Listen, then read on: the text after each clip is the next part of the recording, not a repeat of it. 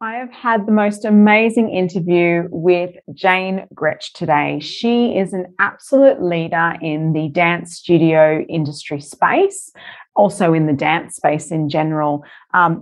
She's very passionate about engaging, motivating, and inspiring others to lead significant and fulfilled lives. That's coming from her, those words.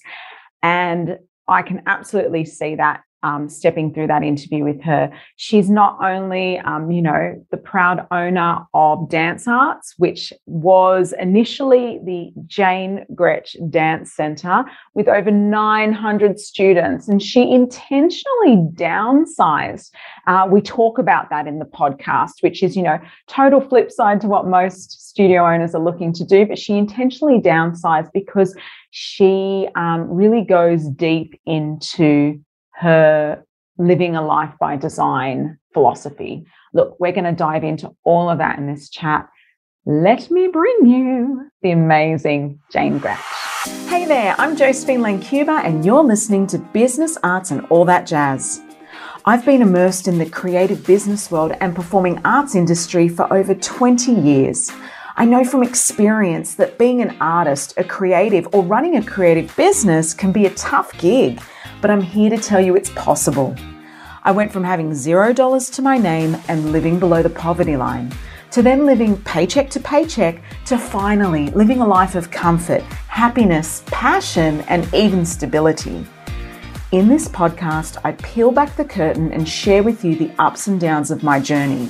Plus, I tap into the minds of creative industry experts to discover their paths to success. I know you have a spark inside of you, that little voice that tells you to reach for the stars.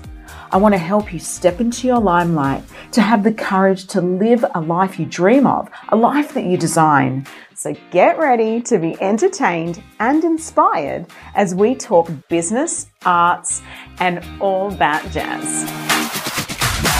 Hello and welcome, the gorgeous Jane Gretsch. Thank you so much for coming onto the show. Hi, Jo. Thank you for having me. My pleasure. Now, look, I feel like I've actually known you forever, which is really weird because we've only really connected through social media, but you've created such an amazing Facebook group and platform, which is the Collective for Dance Studio Owners. So it's almost like I know you really well. That's the magic of it. Yeah, that's the magic of it. Yeah. Oh, look, and, that I don't love social media as a rule, but I love that side of it. I love that, particularly for introverts, it's a great way to connect with like-minded people and then build relationships from there. And then things like this, having conversations like this, or when you get to meet in real life, whenever that will be, it's really easy then, isn't it? Yeah, absolutely. Look, you have multiple businesses. Looking here, you've got your dance studio, Dance Arts in South Australia.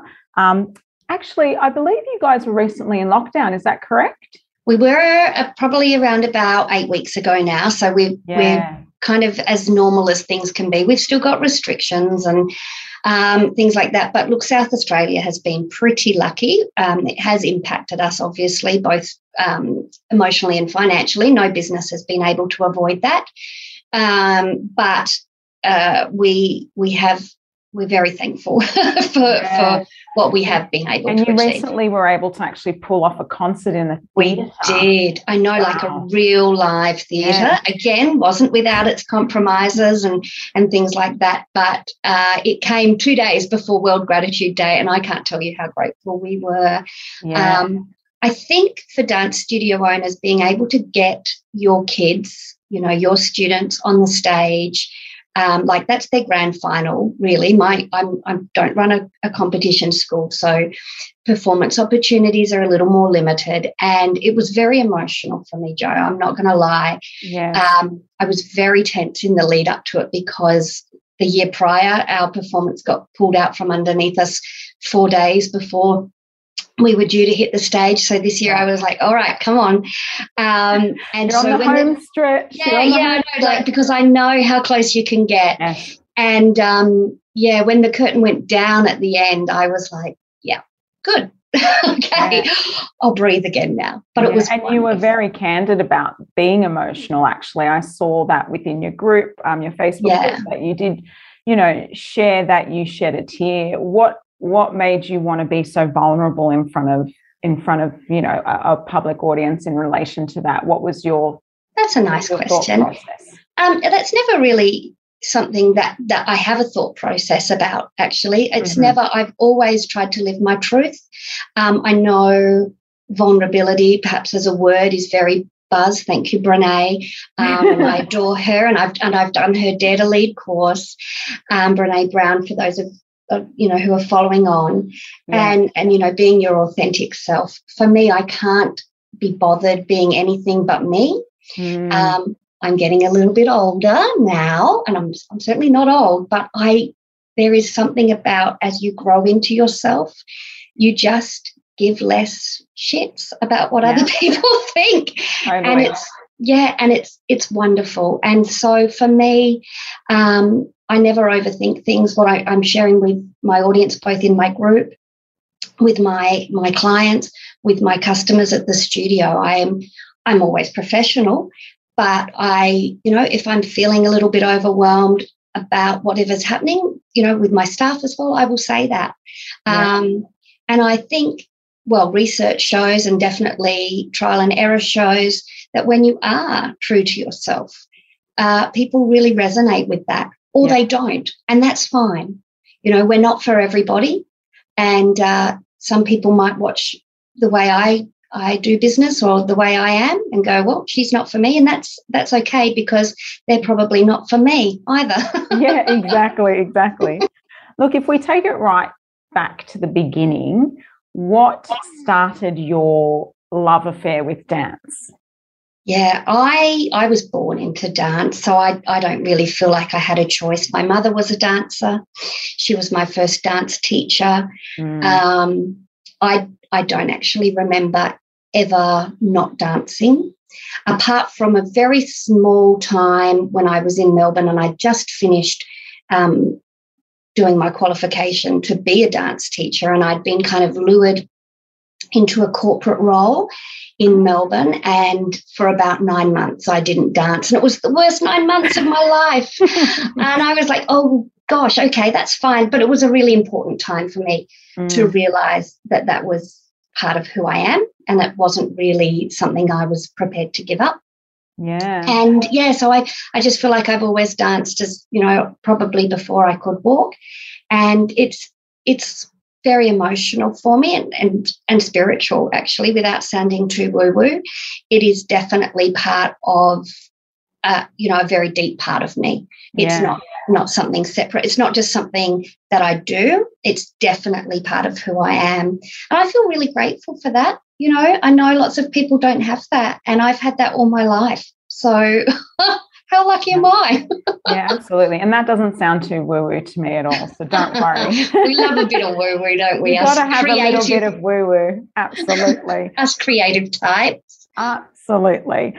Look, from what I've read, you actually have run multiple studios. I think I saw somewhere once that you had over 800 students at one time. Yeah, we did. But you made that decision to downsize. Yeah. I'd love to talk about that because, as studio owners know, they're always trying to grow, right? So we're looking for more students, grow. That's what we're told to do. And you've actually gone and done the opposite of that. I have. So what led you to that decision? Oh, gosh, there's so much there that I can share with you. So the first part of that is, yes, we had up to 8 studios at one time. Not only that, my children were very little. So this is my 15th year of being a dance studio owner. I've been a teacher for much longer than that.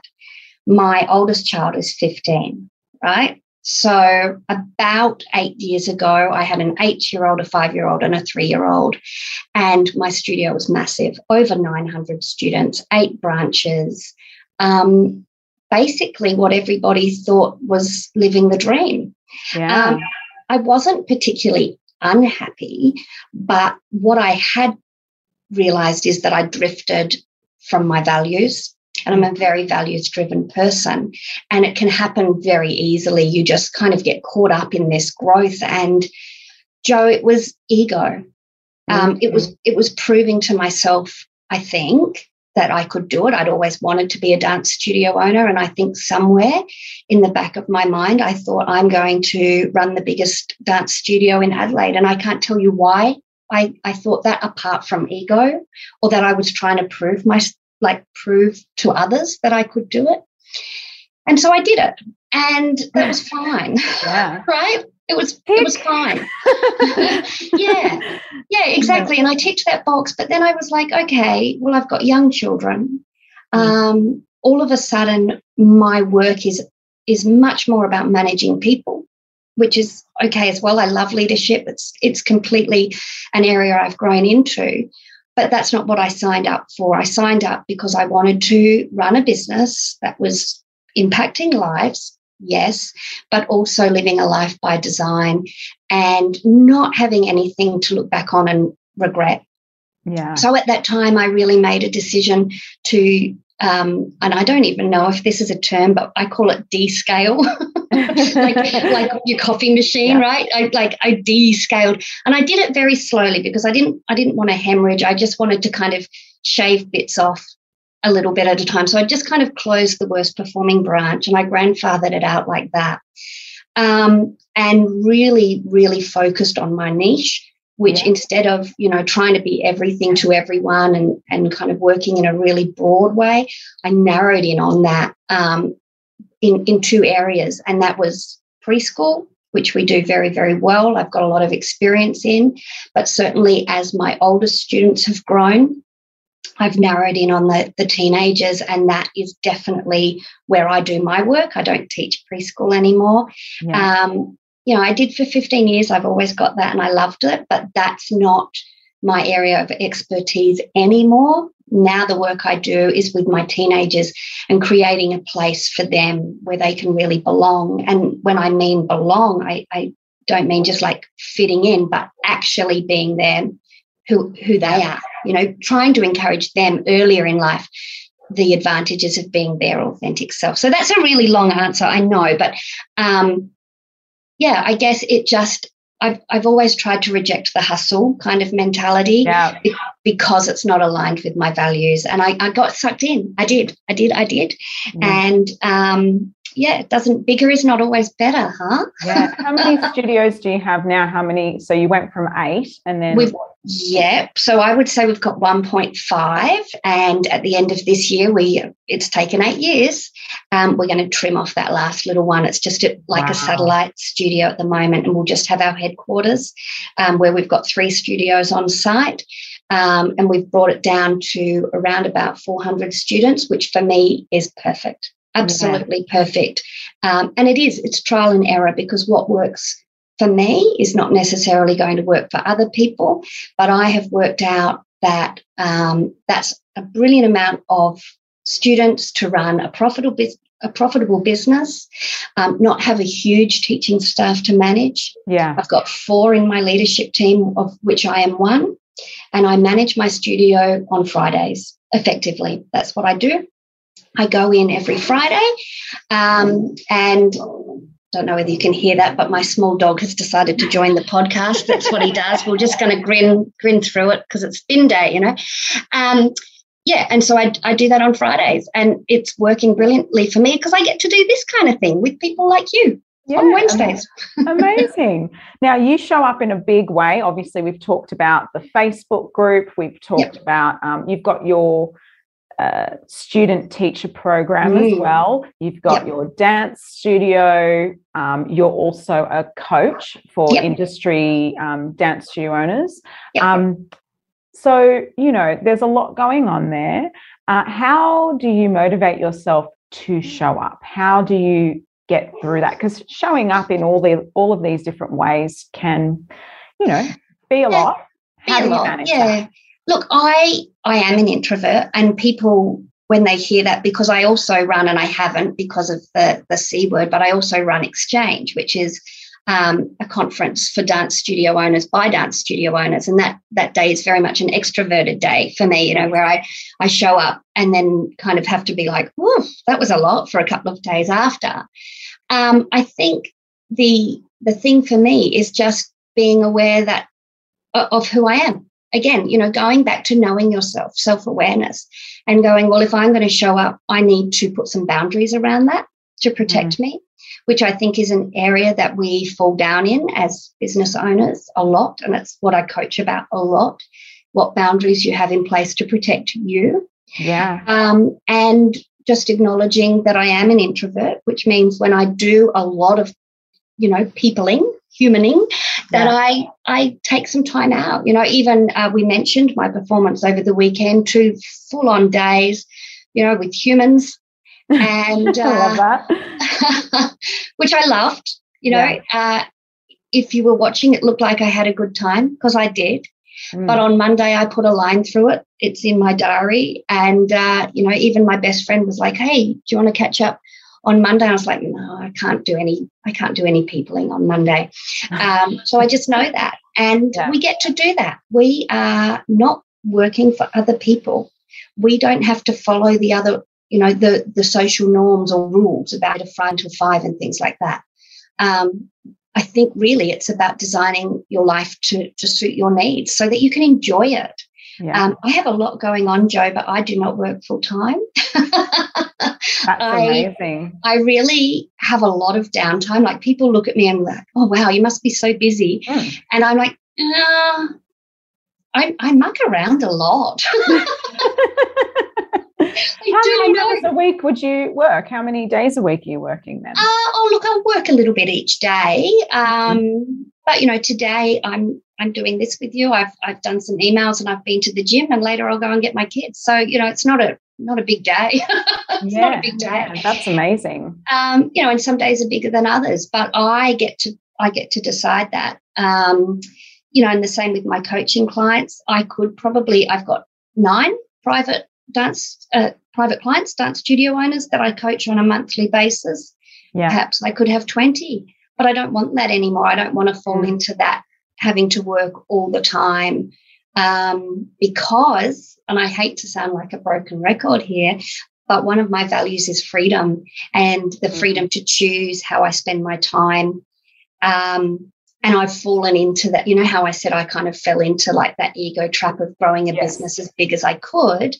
Well, a couple of years ago, I realized I'd created myself a job. I was at the studio 9 a.m. till 5 p.m. in the office, Monday to Friday. Then I was teaching in the evenings. I was teaching all day Saturdays.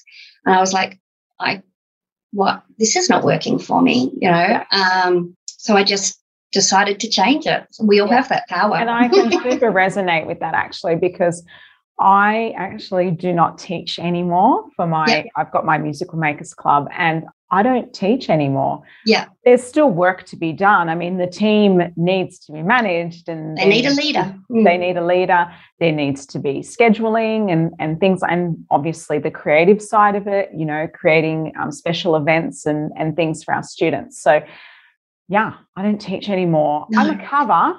I'll do that, but that's it. And I love that. I actually love that. It takes so much pressure off, and it means that the wheels can keep churning whether I'm there or not, which I absolutely love. Yeah. And, I do teach. I will put that. Look, only 5 hours a week. Yeah. And that comes back to the choice thing, right? It comes back to the choice. You've got it. And that's what I was going to say. We need to be doing things that light us up. Life's too short otherwise. And, we need to look at what our strengths are as people and what we actually really enjoy doing, and do more of that. Yeah. And boundaries, like you said, are so important. I mean, I now have, I used to always operate from my mobile phone. So my personal phone was my business phone. Yeah. And I changed that over 12 months ago. And life's good. Life's good. Oh, good. And a couple of people still have my number. Yeah, of course. So, I'll get a couple of messages. Last night, though, I must admit, I haven't had this for a really long time, but I got a message at like 10 p.m. from a student, actually, a teenage student. And I responded to their question, but then I said, just so you know, I do not take, messages from this phone between X time and X time. Yep, you need to email this person, and that's how this process works. But she was a bit anxious about something, so I was going to respond. Yep. Because of that. And that's your choice then, isn't it? Yeah. But just having just setting boundaries is so important, especially with dance studio owners or anything that's related to programming where you have students, right? Yeah. Because they can really take a lot out of you. Oh, look, otherwise. And any business, I think, I think boundaries, everybody talks about balance all the time. And I've just about finished my book on this, which was much harder than I thought. But people talk about balance all the time. But I think if you go further, don't talk about balance, talk about boundaries. Because if you are trying to achieve any kind of work-life balance and you don't have boundaries in place, you are setting yourself up for a really bumpy ride. So reverse engineer that, put your boundaries in place first, and you'll find that things are automatically a little bit more balanced. And life's good again, and it changes all the time. Perhaps what used to not bother you in the past might start to bother you now. And so boundaries are flexible. You can change them as the needs of your family grow and evolve. When your children are little and at home, you don't want to be constantly on the phone. Perhaps for me now, I've got more flexibility. All my children are at school. I could make that choice. I don't like the phone, so I haven't changed that boundary. But, I can. Again, I really want to empower anyone who's listening as any kind of business owner that we get to call the shots on this. And I think sometimes we get stuck. We think we can't, and we can. We can make our own rules. We can put in our own boundaries. We can. We have the power to change and make this work for us. And that's why I get really kind of sad when people are like, oh, this is all so hard. I'm like, change it. Yeah. Now, we talked a little bit about you being comfortable with being vulnerable, with showing your true self in public. I mean, what sort of leader are you? What's your leadership style? I would say if I had to choose a style, that I'm a servant leader. I always like to show the way, be there to serve my people. That's my job as a leader. But I don't know whether I would say I have a certain style as opposed to just really showing up as myself and being someone who honours their strengths. So I will always be talking to my people about their strengths and saying, to get the best from you, let's have a look at actually who you are. So I'm very much the same kind of leader as I am teacher, as I am parent, and as I am, I'd like to think, as human. I'm holistic. Yeah. I'm interested in the person. People always come first to me. And I think if you get that right, you're always going to get the best out of everyone. But not only that, you're going to get the best for them. It's not about me, really. As a leader, what I'm trying to do is create an opportunity for my teachers and my staff and faculty to get the most out of it for them.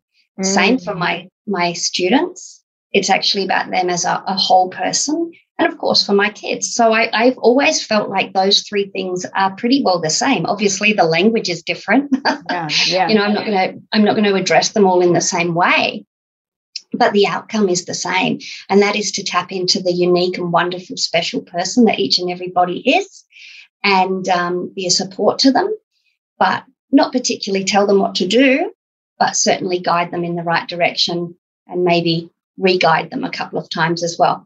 In saying that, Jo, I'm pretty tough. So I do have a little bit of a reputation as being the smiling assassin.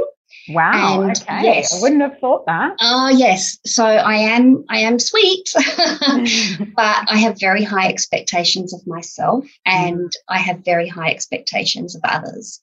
But I'm not backwards in coming forwards about that. I will always let people know, it's important to me that people have clarity around that. So there is no grey areas in my leadership. It's very black and white. People know what is expected of them and they know how well they're doing. And again, that is the same in my classes as a teacher. My students know what's expected of them and they know whether they are reaching those expectations, and the same with my faculty. And I think that is kind, actually. I really feel like that's the way to go, because there's no surprises then. So, yes, I do look very sweet, but I don't, I'm not shy of conflict. I don't love it, but I will have it. I will have it with you. What do you think makes a great leader? What is it, that secret sauce to being, a really good, strong leader where people actually will, be influenced by you? Look, I think you have to be courageous. Leadership is the hardest role I do, because we're dealing with humans, and there's no one size fits all. We have systems in my businesses for absolutely everything, and it's a copy and paste. Quite often a system I use in my student teacher education program can be copied and pasted into my studio with a few words changed, but humans aren't like that. You can have the basis of a system, but you have to be able to be flexible enough to change the way you relate to different people. And that's what's hard about leadership. That's what's hard about being a teacher. It's what's hard about being a parent. I know you've got a couple of children too, and I'm betting that although they're both, gorgeous, that they're different.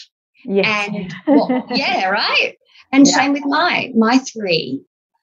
You can definitely tell they're Gretches. They're very much related, but their personalities are really, really different. So the way I parent them, although there is some consistency there, my expectations of them are very, very similar at different, their different stages and ages. I have to be able to flex with their personality. And that's for me is why leadership can be quite tiring, because you just reckon you might have got it right with somebody, and then a new human comes along and you're like, oh, well, that worked with, the last person in this role. But here I am. So it's this constant learning. And I really do feel like leaders must be humble, because leadership is about others. It's not about trying to big note yourself. For me, it's always about others. And I think that humility is important if you want people to trust you, because otherwise they're going to just think you're a bit of a dickhead. Yeah, for sure. Yeah, no, that's fine. We'll just have to put this episode as explicit now. Thanks, Jane. No, that's fine. Sorry. So it's pretty low-level explicit, but yes, true. Yeah, for sure. Look, with so many, balls in the air, obviously, what do you think your biggest challenge is? My biggest challenge. That's a very good question. Let me think about it so I don't just give you a stock answer.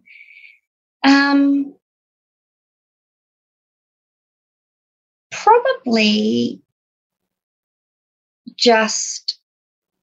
I've got a couple, but my biggest one is probably just showing up all the time. Yeah. Is this valuable? I don't want to say imposter syndrome, because I don't think it's that. I think it's just a healthy dose of self-criticism.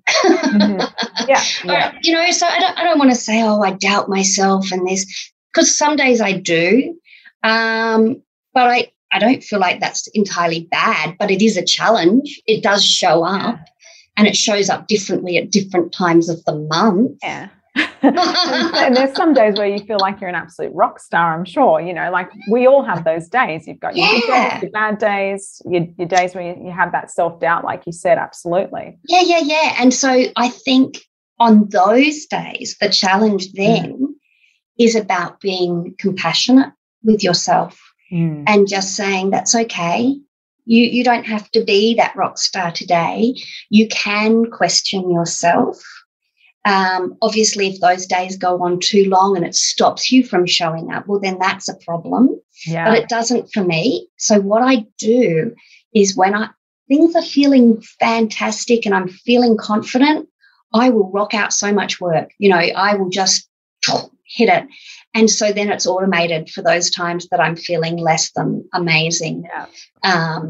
You know, so that probably would be my biggest challenge. And then to be super honest with you, sometimes my challenge is, and this is very funny because I used to be a workaholic, but sometimes my challenge is to just get motivated. I want to do all the things like everybody else, but sometimes I really just also want to read a book or just live, you know, be a bit leisurely. And so that's always been a bit of a conflict for me. Certainly since having this. It's my all the things. Yeah. So I don't want to do. I don't want to do all the things anymore. I used to want to do all the things. I'm very much more chilled than I used to be. I used to be like, I want to do all the things. I want to do it now. So I'm going to, and I did. And I was very busy. And I wasn't unhappy. But now, you know, if I want to take the day off, I don't have to rearrange everything. I don't have to make the world spin the other way. I can cross it out in my diary. I can get onto my Calendly and say unavailable. Yeah. I love Happy that. days. I love Happy days. Yeah, that's interesting. I mean, I've recently sort of had that same thought where, you know, I don't have to do all the things. And actually, I started feeling a little bit guilty during lockdown. Obviously, in Sydney, we've been locked down forever. And we've gone virtual with all of our programs. And there were days where, because I don't teach, you see, I felt like I had nothing to do. Yes. And I was like, I mean, there's always stuff to do, don't get me wrong. But there were days where I was like, my team are running all of the programs online, everything's sorted. I've got an office assistant working from home. She's doing all the things. And I was like, I feel like I'm not doing anything anymore. And that was really hard because I was like, I'm in love with that because I've been working all these years to create that. And now that it's arrived, I actually had a moment of guilt. I'm like, oh no, should I be doing something, you know? And maybe that stems from, and I can relate, I can 100% relate from, you know, when we're really passionate about the work that we do put a large amount of our identity into it, and I am guilty of that. And so therefore, when we're not defining ourselves by our productivity or how busy we are or how successful our business is, then what is left? And it can be really uncomfortable. We're like, oh, I don't know what's left. And it's a lot. And I still, you know, have days where I feel a little bit guilty sometimes if I perhaps not being as productive as I know I can be. But then other days I'm quite compassionate about it. So what do you do when you do have those days where you're feeling that guilt? What do you do to overcome that guilt? Generally have a nap. Love it. Beautiful. You know, like I think that's the thing is I feel like I never want to have any kind of regret. I never want to look back and think, oh, I regretted, you know, something. And so if I am feeling a little bit guilty, I go, well, what's that about? Just generally, guilt is about not being aligned with your values. Sorry, again, I'm not like getting paid for every time I say the word values. And so if I'm feeling guilty, I'm not working hard enough, I go, well, what's that about? Yeah. So questioning it. I like that. Yeah. What's that about? And giving yourself grace. Give yourself some grace. We're here for a good time, you know, as well as to make an impact. I don't want to undersell myself. Everything I do with intent, and I'm really serious about it. You know, my mission is to educate, encourage, and empower everyone I serve, whether that's my faculty, my own students, my own offspring, all of my dance step partners, right? I'm serious about it, but I also want to have a life. I'm serious about that as well. And if that means saying, log off, you know, you've got a headache, you're not feeling it, you don't have any appointments this afternoon, log off, have a half an hour nap on the couch before going and picking up the kids from school, then do it. Yeah, for sure. You just mentioned actually you do a lot of work with your brand Dance Studio Success. Is that your dance step? Is that the same thing? How does that work? What is that? Yes. Well, Dance Studio Success was actually created in 2014 as a blog. When we blogged, we did such a thing as blogging. Yeah. And I like to write. And so I just started writing. And so that's really what that is. And it's, I guess, the umbrella company for the kind of work that I do with dance studio owners. Yes. I've got my private clients now, so that's under that company. Dance Step is actually trademarked as its own company, and it stands for Dance Student Teacher Education Program. So there's lots of different. Clever, by the way. It's a little bit. I reckon, and this is kind of going back to allowing yourself grace. That I came up with that on the beach. Brian and I have a lovely little beach house here in South Australia. Yep. And all of my best work is done walking along that beach, either with him or by myself, because, it really allows me to rest my brain. And so I'm pretty sure that acronym was created on the beach at Port Hughes, but certainly the model of that business was created there. I remember it like it was yesterday, walking with Brian and saying, I've had this idea. This is what I'm thinking. And he's always very like, okay. Do you have, I guess, the capacity on that? Every time I take something on, I also give something away. It's why I only work, my studio runs beautifully, and I go in there from 9:15 to 2:15 on a Friday to work with my team, so it's not like I am back to doing all the things. I'm not. So if I create something, and I'm in the process of doing that now with the book, and I acknowledge that that's going to take a whole lot of time once it's finished. So something else is going to have to go. So this Dance Step program is about empowering, young people within the studio to become the leaders and teachers as well, I suppose. Yeah. Do you employ your own Dance Step kids, or how does that work in your studio? Some I do eventually. And Dance Step is certainly not like a teacher training program. It is very much like a student teacher, how to be a good student teacher. So for me,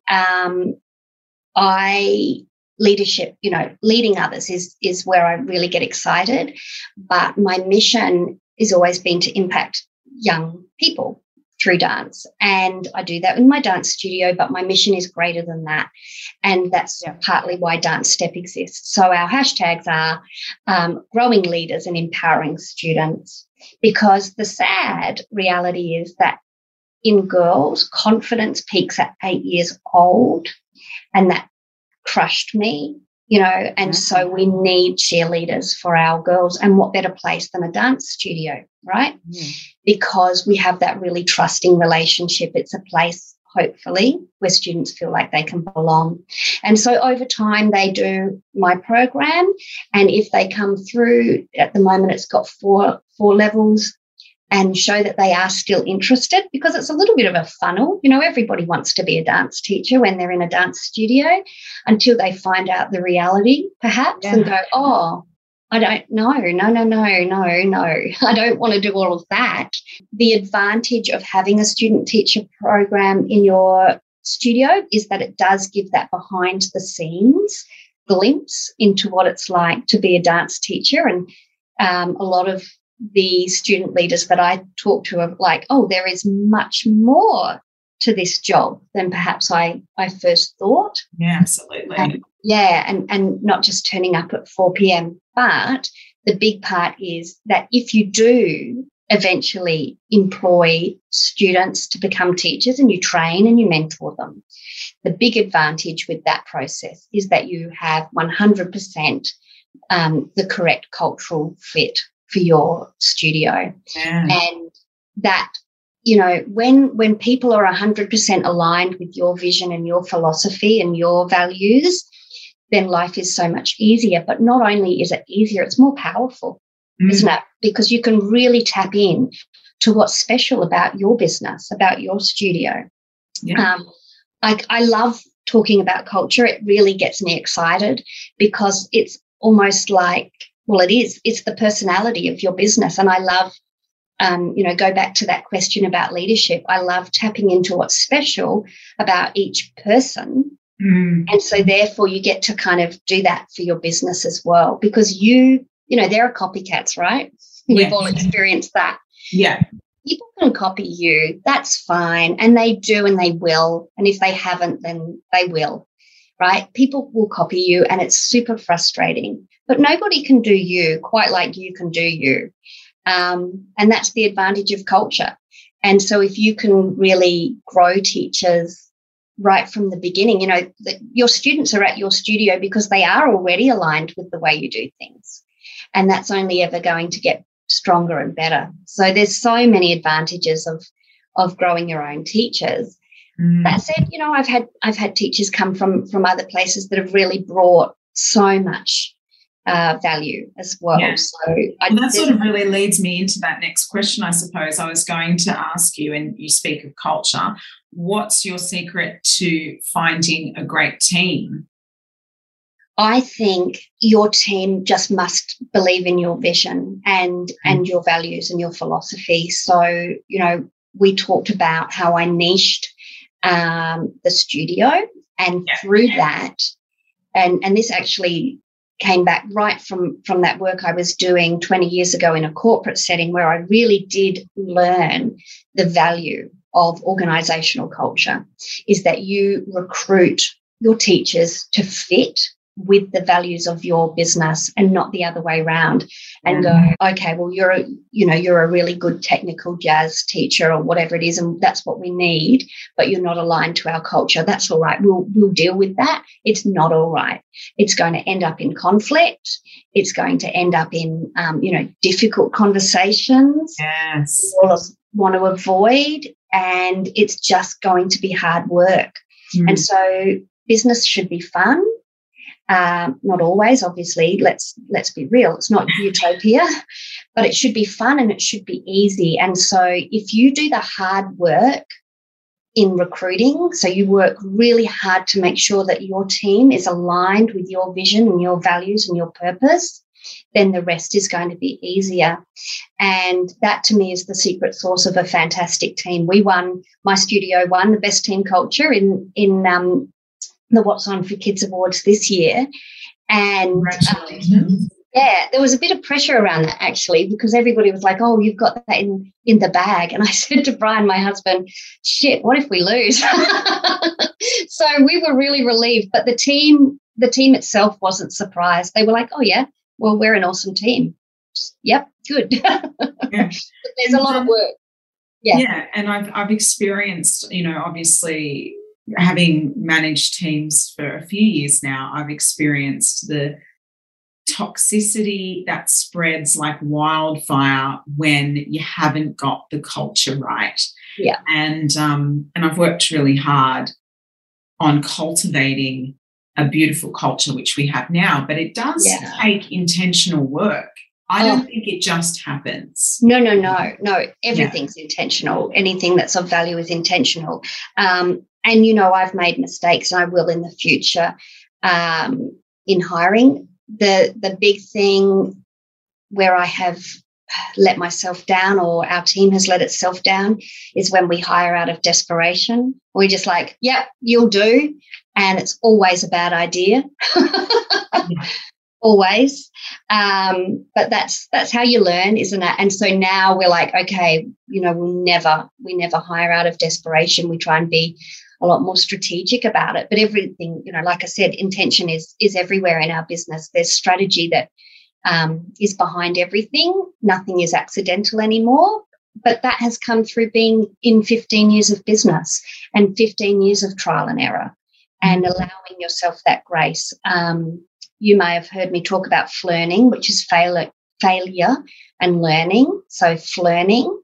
And we just that's what we do. We just keep flirting, and we just try not to make the same mistakes twice.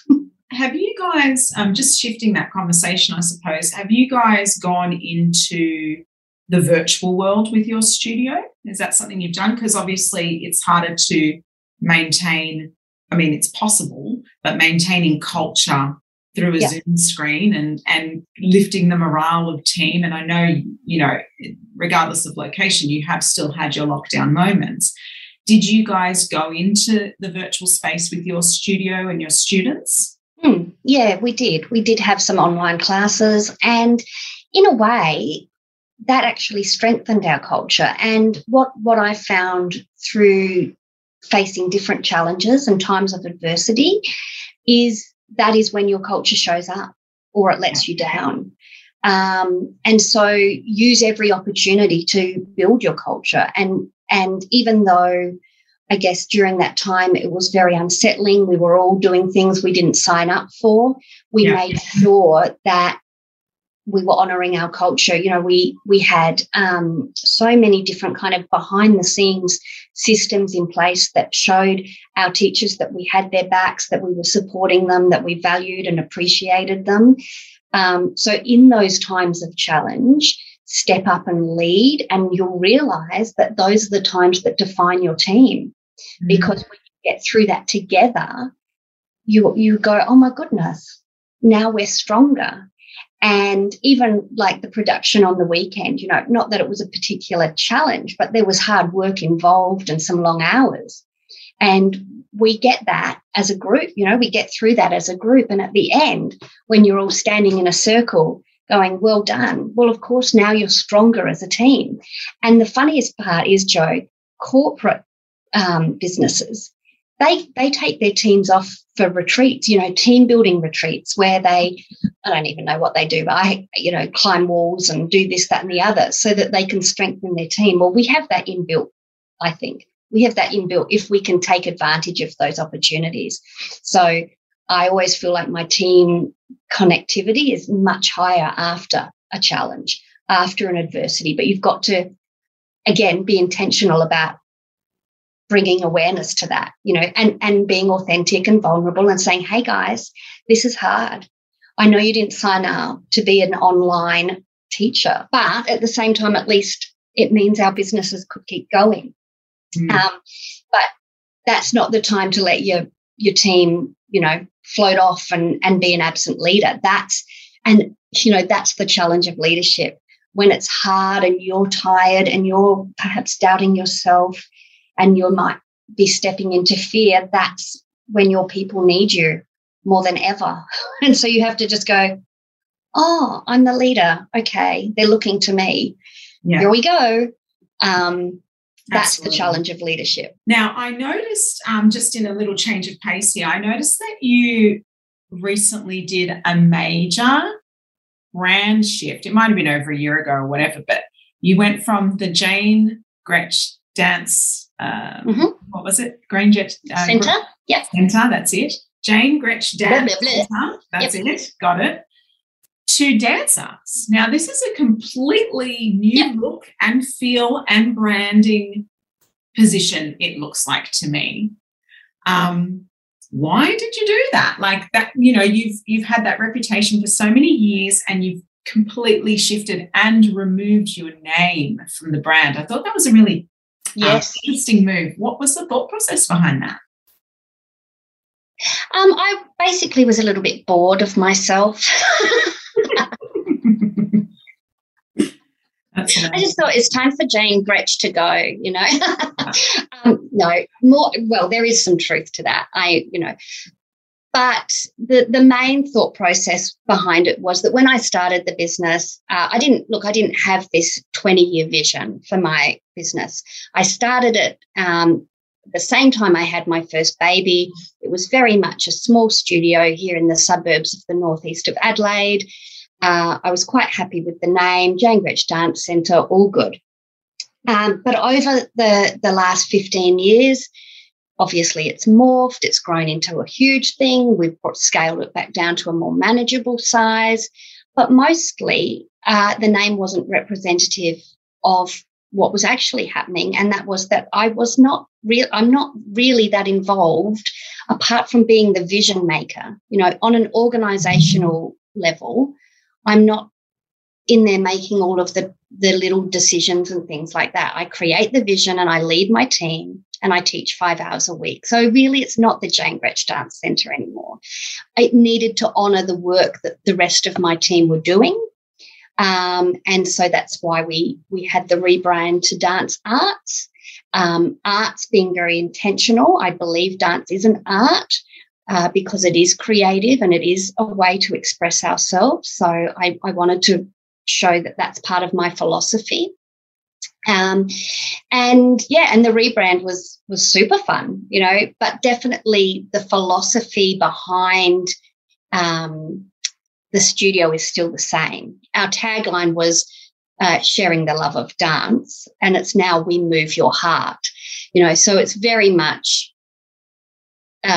based from the heart, you know. It's very much about sharing the love that we have for the art form, as well as impacting other people, our students, and moving their heart. So from an outsider looking in, I feel like it's a more modern approach for sure. Yeah. Oh, definitely. And look, businesses need to innovate. All businesses should undergo some rebranding, whether it's like a complete overhaul like mine or just a tweak. You have to stay with the times. You need to change and innovate. And those businesses that don't, that get stuck with, oh, that's the way we've always done it, so that's the way we're always going to do it, will die. Those businesses will die. Mm-hmm. This is a legacy. You know, I don't know whether I'll sell my studio one day. It's likely that I will. But this is a legacy. I want it to remain, you know, whether it's my son running it or somebody else has bought it, I want it to remain long after I'm no longer running. It'll be easier to sell as dance arts than Jane Gretsch. Yeah, absolutely. And look, a lot of people asked me about that. They were like, "Oh, we know what you're doing. You're selling." And I said, "No, I'm not actually. But what I'm doing is just honouring the fact that things have changed from 15 years ago. You know, when I had Alana, who's now 15, I'm parenting her differently to when she was a newborn. That's what happened. So now I'm running my business in a different way than I did 15 years ago. And to me, that's really exciting. That's the power of having your own business and creating your own life, isn't it? That's the exciting part. Yeah, that's the exciting part. You're never bored. And when you do get bored, and I have been bored, then you get to change it. You go, oh, well, I'm settling into my comfort zone here. And that's okay for a while. But then I'm like, oh, I'm bored. So let's, you know, ruffle some feathers. And that's, let me tell you, rebranding ruffled some feathers. Oh, yeah. So tell me, who inspires you?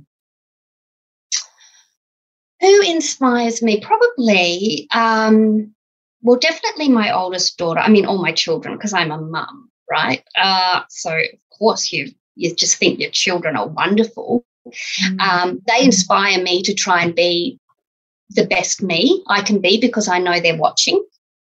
And so I do actually always try and be my very best self for them. And so through that kind of, I know it's a reverse inspiration, but that they're very much my inspiration every day. I want to show them what's possible, particularly my girls.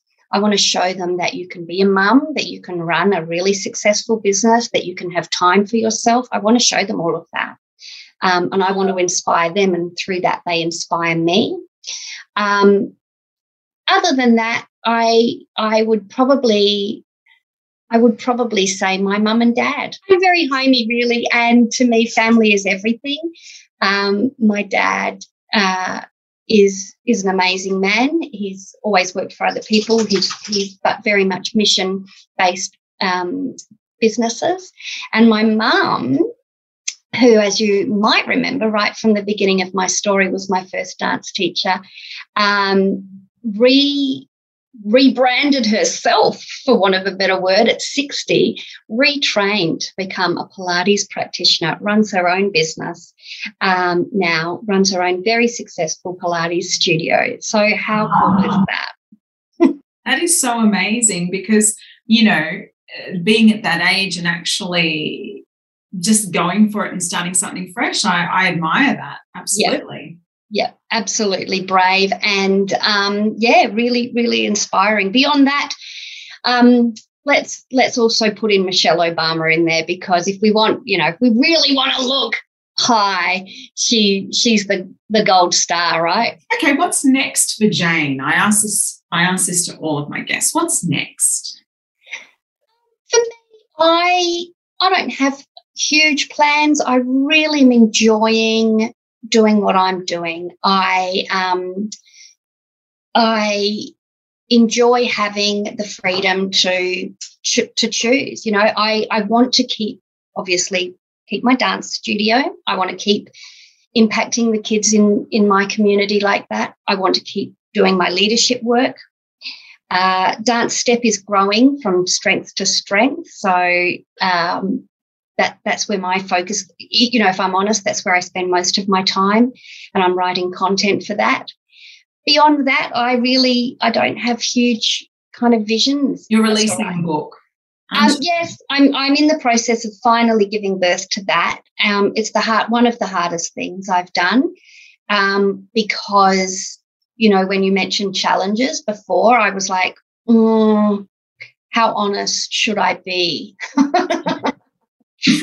So there's been a lot of kind of self-talk about that, you know, about going, oh, no, come on, show up as your real self and be honest. And so I have felt very vulnerable about that. And, you know, I look forward to sharing that next year when it's due out, and hopefully getting my exchange conference back, and, yeah, just kind of following the wind a little bit for a couple of years. You know, I know that sounds very vague, but again, my kids are 15 to my youngest is 10.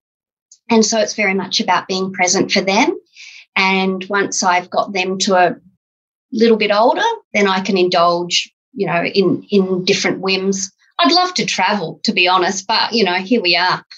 So. Yeah, absolutely. Now, if people want to find out where they can learn more about you, where's the best place for them to be directed? Where can they find out about Jane? Yeah.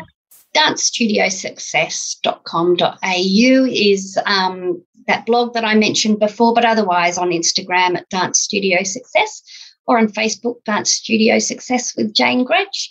I'd love to connect with them. Both of those channels are very much focused on the Dance Step program, but that's how you get to me. I would love to connect. Yeah, beautiful. Well, you know what? Thank you so much. I have to say, it's so funny because I'm really excited to be interviewing you today. And, you know, you talk about imposter syndrome. I initially was nervous to even ask you to come on to this show. Can you believe it? And now I'm just like, oh, Jo, so silly. No, I love to chat, and I'm very humbled that you asked me. And it's, you know, it's lovely to be able to have these kind of conversations. We're so lucky that we can, and all get to know each other a little bit better, and hopefully support each other in that way. Hey, I love that. I love that so much. All right. Well, thank you so much for coming on the show. I am so excited that you were here, and I can't wait to see more from you. And I also will definitely be getting a copy of that book. Make sure you share that with us once it's out. I'll be sharing. How long until it's out? I'll be oversharing. I'm not going to tell you that. Okay. All right. Still in the creative process. No problem. All right. Thank you so much. Take care. Thanks, Jo. If you enjoyed listening and would like to hear more, be sure to click subscribe. If you're really feeling the love, share us with your friends. To work with me, or to simply find out more about the magic of creativity, arts and business, head to my website josephinelancuba.com, and you can find me on socials. I also have a book that I've co-written with a bunch of amazing entrepreneurial women called The Women Changing the World. And you can grab a copy of that at josephinelancuba.com/books. Thanks for listening.